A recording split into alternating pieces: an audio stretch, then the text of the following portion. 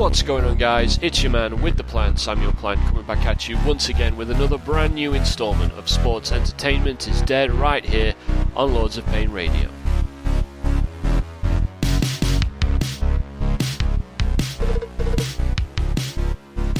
Thanks for tuning in, guys. If you missed last week's episode, you can still go catch that on demand. The way to do it is very simple. Head over to Spreaker, head over to lordsofpain.net, and you can catch my last episode of SCID on demand. You can also do it through your usual podcast provider as well. Please also make sure you check out all the other great shows here on Lords of Pain Radio. We have stuff coming to you each and every single day of the week, covering everything from New Japan Pro Wrestling, Ring of Honor, TNA, indie circuits, British wrestling, you name it, we've got coverage for it, so do make sure you check out all the wonderful shows. You can do so by subscribing. Don't subscribe to Lords of Pain Radio, but do subscribe to each of our shows by their individual name, and that way you can make sure you don't miss a second of the great coverage we've got for you here on Lords of Pain Radio. It is another week in my ongoing project for Sports Entertainment is Dead Year 2. If, of course, you're unfamiliar with it, and this is the first time you're tuning in, I take a guest host every single week, and we explore a match chosen quite at random, historically either by myself or said guest, to explore the themes, the creative merits, the character, the narrative, its historical importance, anything that we think is worth commenting on. It's all inspired by my book, 101 WWE Matches to See Before You Die, which you can still go ahead and buy on Amazon anywhere in the world. And of course, it's also the inspiration behind my second incoming book, which will be a direct sequel to 101, but will be focused specifically on the new generation era. Both of these books explore many of the benefits that come with watching your professional wrestling as performance art rather than as sports entertainment, which, as the title of my show implies, is, in my belief, dead. That's what these match explorations aim to do as well. And this week, we have another. It is BritWres season here on Sports Entertainment is Dead, so joining me for the first time in the history of the show actually is an individual who should be familiar to any long-term Lords of Pain visitors. He's been on a number of LOP radio shows in the past and has of course had a long stint as one of our featured contributors in years gone by. I figured he'd be the perfect guy to help me branch out here on Sports Entertainment is Dead, because I'm going to be bowing to his knowledge of British professional wrestling today. And if you're wondering why I keep emphasising those words, it's Leaf. I'm going to say, what an introduction. You even got a few puns in there. I'm quite impressed. I'm all about the puntastic, plantastic, which is a name I've never used before. Welcome to the show, Leaf. Thanks for joining me. I figured you were the perfect guy to bring in to help me cover some British professional wrestling, particularly because your passion for British wrestling is palpable whenever you talk to you about it. So I asked you to pick a couple of matches, because you're going to be here for the next 2 weeks, as all my sort of guest co-hosts are on the show, talking about a pair of Progress Wrestling matches that you picked. For those of you guys listening who may not know, I record these shows in batches of 2, which is why my guests are always here for 2 weeks. And so when I'm preparing to do the shows, I'll watch the 2 matches that I'm going to be covering for those 2 weeks back to back. And of the 2 that Leaf picked, and I'm sure he'll expand on this in just a second, one of them I really liked, one of them I kind of didn't really like, and I figure the best way is for us to do the one I didn't really like first, because then we can be all positive, all upbeat next week. The match that Leaf picked was Jimmy Havoc defending the Progress World Championship in a no disqualification match at Progress Chapter 20 Thunderbastard, Beyond Thunderbastard, against the very well-known Will Ospreay. Do you want to, tell you what, Leaf, do you want to tell the guys listening, first of all, the story behind picking this particular match? Yeah, absolutely. I think anyone who's ever spoken to your plan would know that me picking a hardcore match already sort of puts me at a disadvantage of finding a match that you probably like. Then when you throw in a well-known deathmatch wrestler like Jimmy Havoc and someone who many people disagree with me, my views on Will Ospreay is that he's an absolute spot monkey, but I know a lot of people will, Will Ospreay apologists will argue there's much more to his game than that, but I think you're probably more of that same type of opinion. So I sort of picked deliberately a match that I thought that you wouldn't like, but in the sense that the story was so good, and the production leading up to it, plus the reaction after the match, that I was kind of intrigued whether you would still, somehow by some miracle end up liking a match. I'll be quite honest. At first, for when I first suggested it to you, I'd forgotten that this was actually the hardcore match, because, as I'll allude to later, the two men did actually have a singles match a few chapters, as Progress calls it, a few chapters ago before this one. But after I'd realised my mistake, I sort of kept with it and thought, you know what, this is going to be even more divisive because it is a no disqualification match. But the reasons why I actually got them mixed up, which I got to in a moment, but essentially it's a cocktail of things that Plan hates, and I thought, let's go for it. I admire your bravery, if nothing else, Leaf. I mean, people who listen to the show, who've read my columns, who've ever had a conversation with me on social media in any context about wrestling will probably be well aware that I am a tough sell when it comes to certain things in wrestling. I'd like to think that I have, or try to keep at least an open mind. I certainly tried to do that approach in this match, because before I sort of loaded it up, I googled it just to see what kind of the gist of it was. Saw that it was no disqualification. There's always, as well, with particularly probably Progress's earlier years, that and I mean, quite frankly, I wouldn't know if this would be classed as Progress's earlier years, but there's always that. And it's a snobbery that I try to avoid, but there's that snobbery of it's an indie show, so the production values are going to be lower than mainstream professional wrestling on international television and whatnot. And a cocktail of things I hate is a great expression. So it was like you say, it was going to be an uphill climb. We're going to break this match down over the next sort of 25-30 minutes and go into the ins and outs of it. It had certain interesting things to say that I really liked, and there were a couple of glimpses that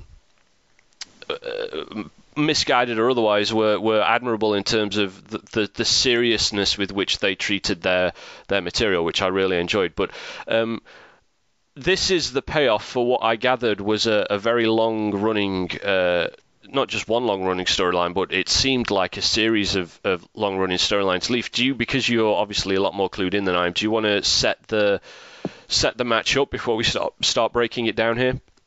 Yeah, absolutely. I mean, I must admit to you, Pan, I became a fan of Progress around chapter 26. Okay. First show I saw was back in 2016, so I've been following it for quite some time. Of course, this is a match on chapter 20, so my sort of knowledge, so I've tried to go back a little bit. Okay. My knowledge before that isn't the best, so I like myself just, did a little bit of research into it. I've always heard comments here and there from Progress Wrestling fans about these earlier chapters and the huge mega heel run of Jimmy Havoc. But when you say it's quite long drawn out, to an extent it is. But just to sum things up, though, the growth of Progress. This match taking place at chapter 20, Progress Wrestling had actually formed around. It's quite bad actually because I have it on all the t-shirts. I want to say 2012 was when they first started, and at that point we'll put it this way, I saw chapter 26 in 2016, and so at that point it got on to chapter 26 in 2016, and now we're nearly at the 100th chapter in 2019. So bear in mind that this must have took place, I want to say, around 2015, so they'd only had about 20 chapters within 3 years, and now all of a sudden they've had an extra 75 or so within the next 3, so it's not as long. Actually, forget my point there, it's actually had been drawn out quite well during that because it's a few years of build-up, but essentially Will Ospreay, he came into the promotion at chapter 2. Is actually in a tag team called the Velocity Vipers with another gentleman who I believe got injured in that match, and then went into acting from there, just gave up on the business, and that was that. So Will Ospreay sort of became a single star overnight in Progress as a result of that. He was in a tournament called the Natural Progression Series. So what Progress do is they have a annual tournament called sort of annual, I believe it is, called the Natural Progression Series, where the early format of it was that there's a tournament, I believe in this case, I think the first tournament was to crown, I could be wrong, so I apologise for any early Progress wrestling fans here, but the first tournament was either to crown a new champion or to crown a number one contender, remember that much. The second tournament, which I believe Will Ospreay was in here, was to crown a number one contender. He was put into the tournament by Mark Andrews, the winner of the previous one. During that time, he went on to challenge Jimmy Havoc and lost in a singles match. It was then a real redemption story in the sense that he tried to get himself back up to the main event again to face Jimmy Havoc. He was part of an elimination match where he, for the championship, where he came up short once more. He ended up winning the opportunity once more to take on Jimmy Havoc for this match by winning another tournament. So Progress had done really well actually in building Will Ospreay as a real tournament wrestler, someone who's had to fight against all sorts of odds just to scratch and claw to get to that place. So they'd actually done a really good job promoting Will Ospreay as a singles wrestler, but almost in a sort of Daniel Bryan-esque. Everyone wanted him to win the big one, but there's certain obstacles in his way stopping him, and this was the culmination of that, really.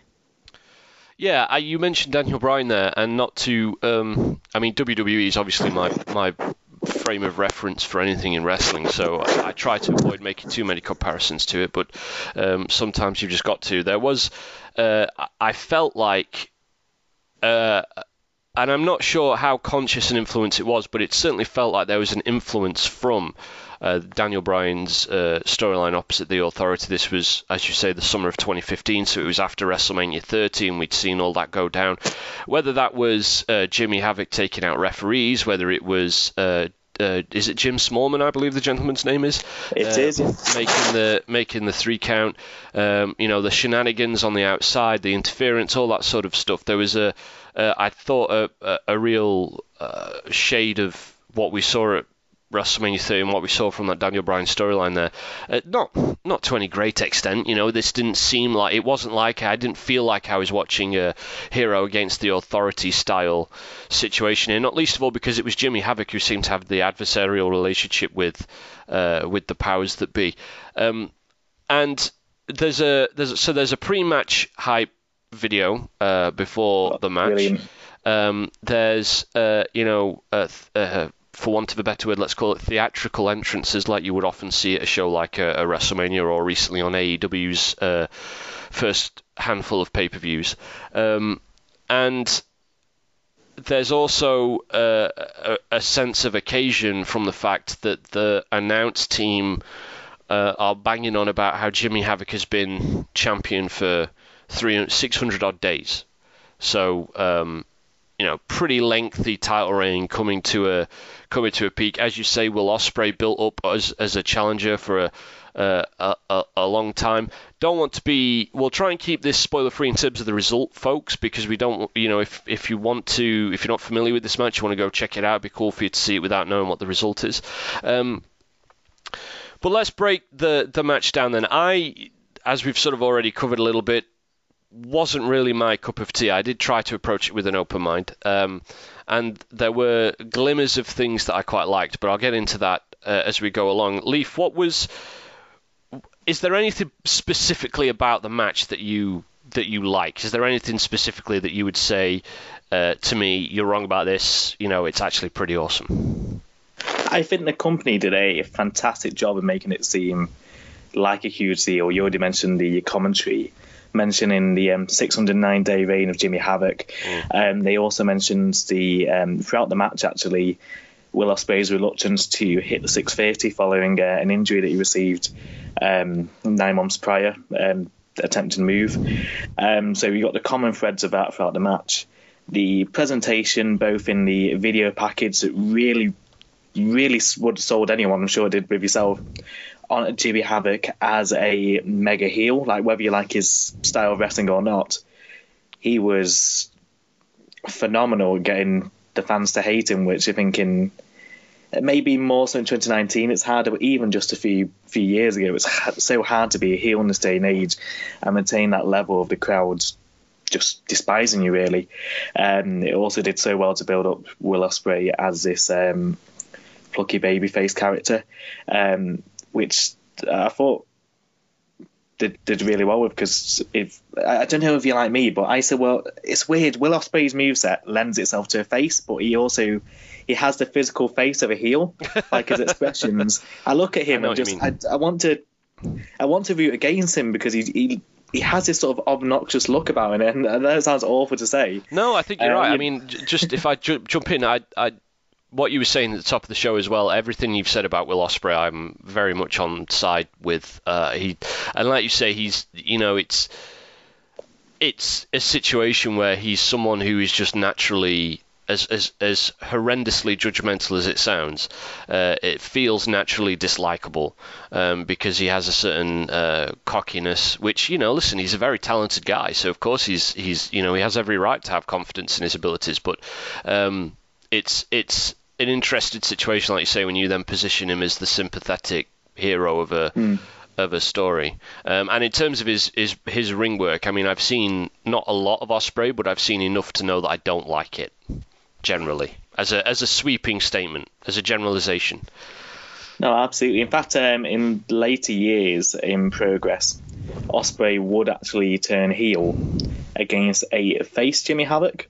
Oh. So we actually got to see the role reversal of this later down the line, and it felt a lot more natural for him to be playing the heel actually to later on. But for the purpose of this match, he's someone that, later years I found it hard to root for, but off the basis of this build-up of this match, I found myself invested in wanting him to defy the odds and win, which I think it's harder when you have a certain feeling about a wrestler. As much as you try to have an open mind, it's so hard sometimes just to go against that personal bias in your head. But for this match, I was really, really invested in Will Ospreay picking up the win, and I felt like the everything pre-match and post-match. See, I don't want to talk too much about the post. Sure. The post-match there, because I don't want to spoil the result. But I felt like everything in its presentation really sold you on the alignments of these characters. Okay. What about it's a no disqualification match, and it's a no disqualification match that isn't in a corporate environment, so they're able to do stuff that you really would not see, at least prior to AEW coming around, that you really would not see in mainstream professional wrestling. Actually, thinking about, before we get to that, let's talk a little bit about the pre-match stuff then, because you've mentioned that.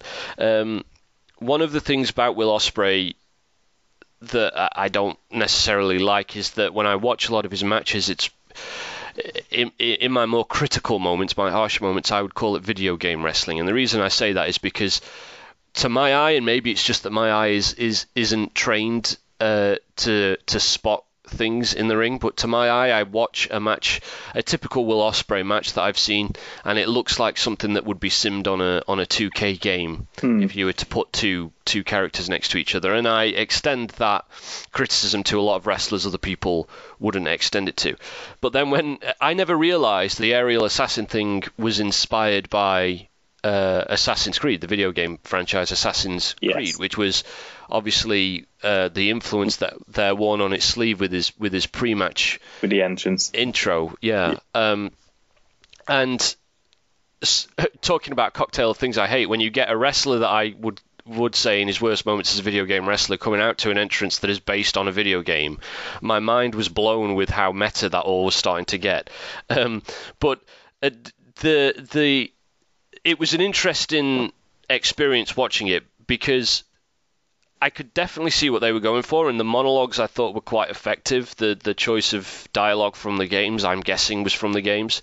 It talked about consequences to actions, which seemed to be a very prevalent theme to particularly Jimmy Havoc's character and everything that the video package had shown him doing, and would play into the kind of the shenanigans that would unfold as the match goes on. But then it said nothing is true and everything is permitted, and I was like, if there's any phrase that defines Will Ospreay as a performer better, than I'm yet to find it.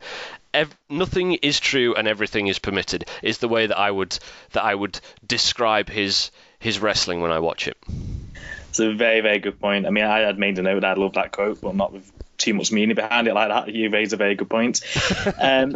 What I want to say about the entrance as well is you mentioned about how meta Will Ospreay's entrance was with the Assassin's Creed quotation there throughout it. But as much as Jimmy Havoc and Will Ospreay are polar opposites, the fact that they actually built up some similarities during those entrances was fantastic. Both men had the big entrance. Both men had people like mirror images of them for the entrances. Will Ospreay,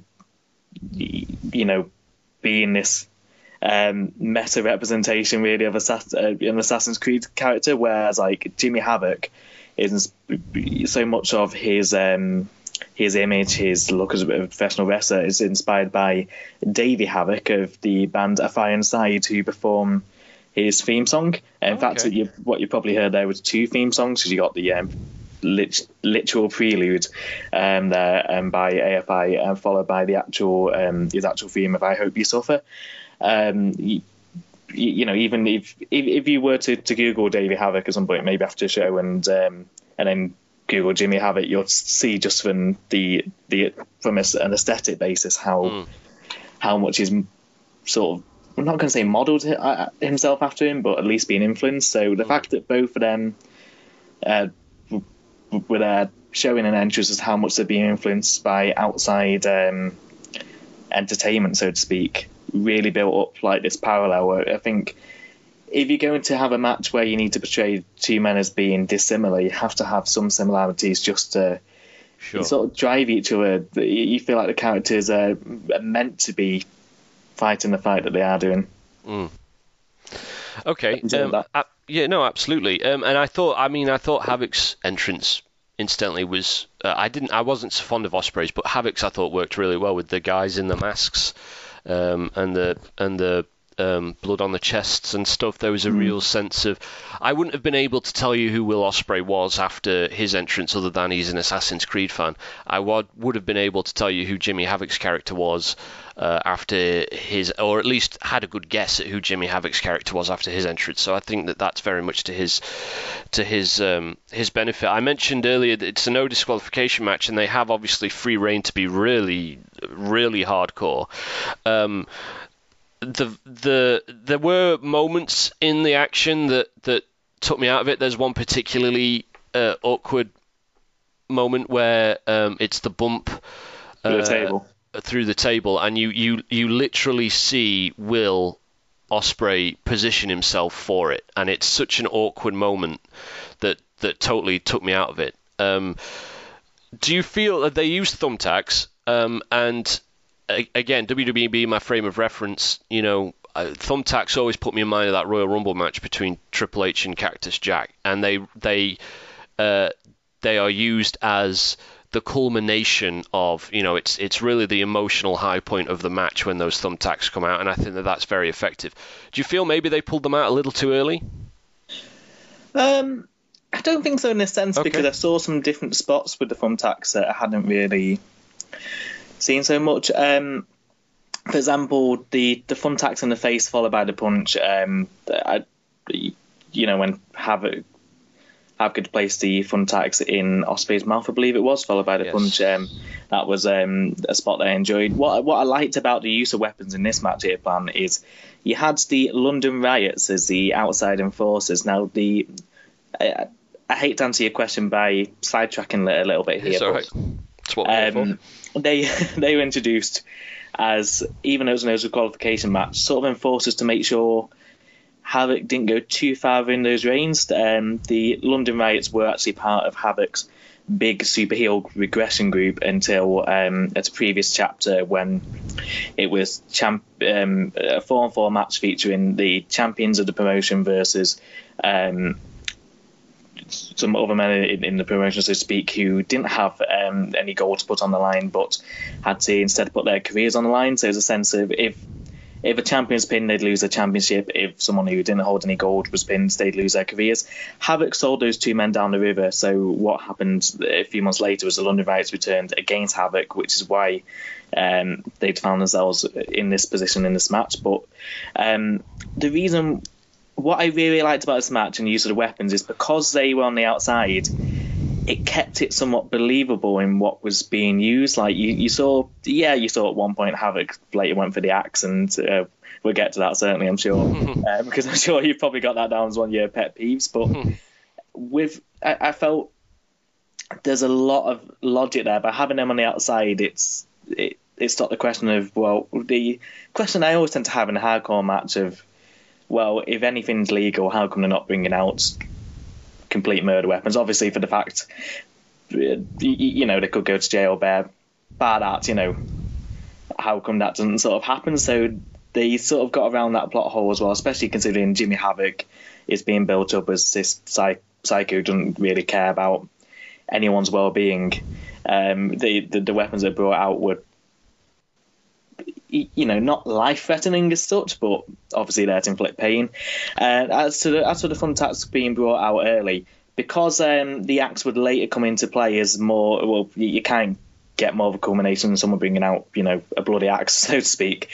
Because of that, I didn't mind where the thumbtacks were in this match, because they had this other weapon to be brought out where it went one better. I must stress as well, the axe was only brought out when the London Riots were taken out of the equation. So if you're there wondering why I was saying it was great that this didn't come into play and then it later does do, there is a reason for that. Well, let's talk about the axe briefly. I mean, we're fast running out of time, and I want to cover some of the stuff that I did like. But my issue with the axe is this: it's to do with tension. To use the example I was using a moment ago, you bring thumbtacks out at the end of a match, and there's tension there as to whether someone's going to go into them or not, because you can genuinely believe someone is going to end up going into them. So the tension arises from the fact, who is it going to be and when is it going to happen? Someone brings out a sledgehammer, to use another famous trope. Same thing, kind of that it's going to be gimmicked and you can get away with pretending someone's been hit in the head with a sledgehammer. Fine. I know where you're going with this. Someone brings an axe out. No one's getting hit with an axe because it's a fucking axe. The only way that can end is with dismemberment, and you aren't going to see dismemberment in a professional wrestling match. So the minute that someone brings an axe out into play, I can see what they're going for. I understand the concept that they're trying to grasp at. But the problem is that, for me at least, there's no tension there, because I know Will Ospreay isn't going to get hit by an axe because it's an axe. It's so that's if it had been I saw one of the London Riots guys having a cricket bat, or if it had been a baseball bat, or anything or a bloody sledgehammer or whatever, if it had been something you could gimmick and get away with hitting him with, then it probably would have, for me, worked a little bit more effectively. Because it was an axe and it was obviously a real axe, I knew for a fact that was going to end up with Will Ospreay either doing something as a comeback. So there's no tension in the moment. I know it's not leading anywhere. So that's... Go on. I was going to say, I get that. I mean, Will Ospreay was certainly in a beheading position, so to speak, as well. Yeah, precisely. As if it wasn't choreographed enough for what was going to happen. Quite. Yeah. But we've got about 5 minutes left, and I do want to talk about some of the stuff that I did like. There were things that I did like about it. I didn't hate the whole thing. I wasn't a fan of the way the action played out, which I thought was a bit formless, honestly. But what I did like was... Then you mentioned this at the top of the show. I think that the narrative that they were telling about Ospreay being this young kid who'd risen up through the ranks to take out this vile individual who had, in a situation not too dissimilar to a Brock Lesnar situation. There's a real sense of him holding that championship hostage, holding the company hostage, and here you have, this young hero looking to go through hell just to take that off of him. That's, I think, really emotionally effective. Even though I had issues with the fact that Smallman kept repeatedly counting 3 counts out of position and there was no way you could possibly tell whether Ospreay or Havoc was kicking out, I did like the fact that it came down to him having to get into the ring, especially because there was a history there and they played off of that. I even liked the fact that they essentially hinged the dramatic climax of the match around, can Ospreay hit the move, or will Ospreay try to hit the move or not, that he is, for want of a better phrase, chickened out from trying since his injury. I thought that was a really clever notion, and I really like it when matches hinge on simple ideas like that. Unfortunately, I did feel it was a little bit telegraphed from how relentlessly the commentary kept going on about it. But generally, I really liked it. So on a conceptual level, I thought everything was on fire, and the fact that I've always said that when wrestlers are enjoying what they're doing on screen, it shows, and when they're not enjoying what they're doing on screen, it shows. And very, very much you've got a real sense with how seriously they were treating the presentation, regardless of its production values, how seriously they were determined to put on what they wanted to feel like a big match situation. Were I not so heavily rooted in WWE mythos, that probably would have hit home a little bit more. So I can than it did. So I could certainly understand the effect that would have on Progress Wrestling fans particularly. So all of that stuff I thought was really, really, if nothing else, admirable, but at its best, rather quite good. Of course. Now, can I just ask you a question there, Plan? I mean, it's related to something you just said a moment ago there, but the epic style of match with the numerous finishes being hit, the kickouts, the long drawn out, unbelievable kickouts over a long period of time. That's not the type of match you normally lend yourself to, is it? Well, it doesn't normally lend itself to you. Not at all. So, but what I liked about this was you mentioned there that the commentary team did a great job of continuing this narrative thread of will Ospreay hit the 630. Granted, maybe it's telegraphed a little bit too much, as you said, but that for me made it like almost okay that there was so many big kickouts, because you felt like this story could only be settled by that move. Because they kept repeating that, I didn't mind so much when Will Ospreay was kicking out of God knows how many acid rainmakers, despite the fact that finishers should always be protected. I mean, this is a champion that's held the belt for 609 days. He's put away God knows how many people with that move. It was going to be just in this match where he just can't get that done, and the commentary team are building up that it's going to revolve around a certain move being hit in this match or not being hit. Then I was fine with it. Well, I mean, I'll be honest with you, Leaf. The fact that it was that kind of a match was sort of lost on me, probably because I was too caught up in hating the hardcore stuff to hate two things at once. I did note, though, that I felt like a lot of the false finish, and I'm not inherently opposed to people doing it, to matches doing it. It's just that I think that they're very hard. It's very rare that they're done in a way that is effective for me. And certainly, I mean, if this had been a Johnny Gargano match in NXT today, then what would have happened is Will Ospreay would have hit his move, and then I'm giving away the finish here, but never mind. Spoiler alert: Will Ospreay would have hit the move, and then there'd have been another 16 minutes of match after that, which is my big gripe with Johnny Gargano. But I'll not get sidetracked, so we'll be here for another half an hour if I do.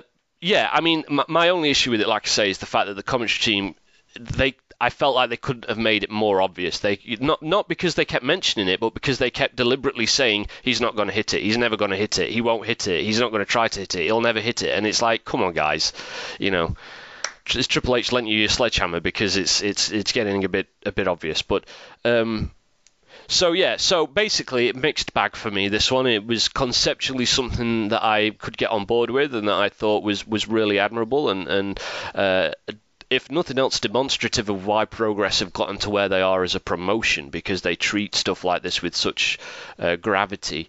But the content itself, not so much up my street, but wasn't originally in the match that you wanted me to watch, I gather. Yeah, I mean, it's more the singles match, and the reason why I got these mixed up was because what I took away most from this match was the entrances to it, and also the ending and the aftermath, the story being built before and after it and around it, so to speak. That's what I remember more than the actual content of the match itself. But because the story was that solid, that I look back at it fondly based on the story itself. So I actually, in my mind, got mixed up with the singles match at first. But as I say, once I realised my mistake, I didn't tell you to go back and watch the other one, because this was, again, going to be another hurdle for you to try and get over, which I'm glad that you still enjoyed it. And I think as well, there wasn't really any blading. The spots were as controlled as they can be in that type of match. I think, considering when you see some of the stuff that Jimmy Havoc gets up to otherwise in death matches, I think it was not going to say safe, but at least considered. And the one other thing, and I know we obviously want to wrap this up, but sure, the post-match reaction, so to speak, I'm not going to say whether it's a huge pop or a huge, jeering session, so to speak, but you had to be moved by that. Well, I wasn't, but not to take away from your point. No, I totally understand, and certainly the emotion that you see on screen feels very real and authentic, which is always really nice to see, regardless of what you think about the performer or the match or whatever. So absolutely. And again, for Progress Wrestling fans, it's all in the eye of the beholder, isn't it? For people who will have followed that promotion from day one to have arrived at that point, it would have been a hugely emotive moment. So Leif, you're here next week with me to cover another Progress match. If you come back on the show in the future, I'd love to have you back again on the future. Maybe we can look at the one that you were wanted to look at this week then. Absolutely, yeah. Make sure that's down, and also make sure that we consider a match that isn't from Progress. I know exactly the one. It's just it seemed quite fitting whilst talking about one Progress match, which is going to be the one we're covering next week. To go with a double header. Cool. And I think to lead into next week's episode, I think we've got the perfect match for a takeover Cardiff preview, so to speak. Absolutely, but that's next week. And by the way, Leif, you've if you've just heard Leif say that, you've cottoned on to the fact that this has been recorded in August, even though it won't be going out until around December. Oh, right, okay. Well, by that point... So there we are. It's still topical. Hey, NXT TakeOver Cardiff will have happened by that point, and by the time you listened to this, and but we'll deal with that next week. Leif, thank you for joining me. Do you want to plug anything before we get out of here, or are you good? I'm good. I'm not really much of a writer these days, but fair dues. Well, thank you for joining me, and I will see you next week. I'll see you next week, Plan. It's been a pleasure. My thanks once again to Leif, but I myself do have some quick things to plug, which is of course the means by which you can get into contact with me. If you have any thoughts or feelings on anything that we've discussed on the show this week, you can do so by tweeting me at LOPPlan. You can look me up on Facebook, just look for Samuel Plan. You can drop me an email at samuel.plan101@gmail.com. You can drop me a comment on lordsofpain.net on any of my columns or podcast posts. You can even head over to Spreaker and do it there if you so wish. Or, of course, best of all, you can sign up to LOP forums, turn those great comments we get each and every single week into great columns instead. Or, hell, if you just want to hang out with some good wrestling folks, it's a great place to go and do. I genuinely believe it's the best corner of the IWC going, so don't hesitate to sign up to LOP forums by following the link at the top of lordsofpain.net. Once again, thanks to Leif. He'll be back next week. We are set to discuss Volta versus Tyler Bate for the Progress World Championship at Progress Chapter 70. Hello, Wembley. But that's next week. And until then, I hope you stay safe and have a good one, guys.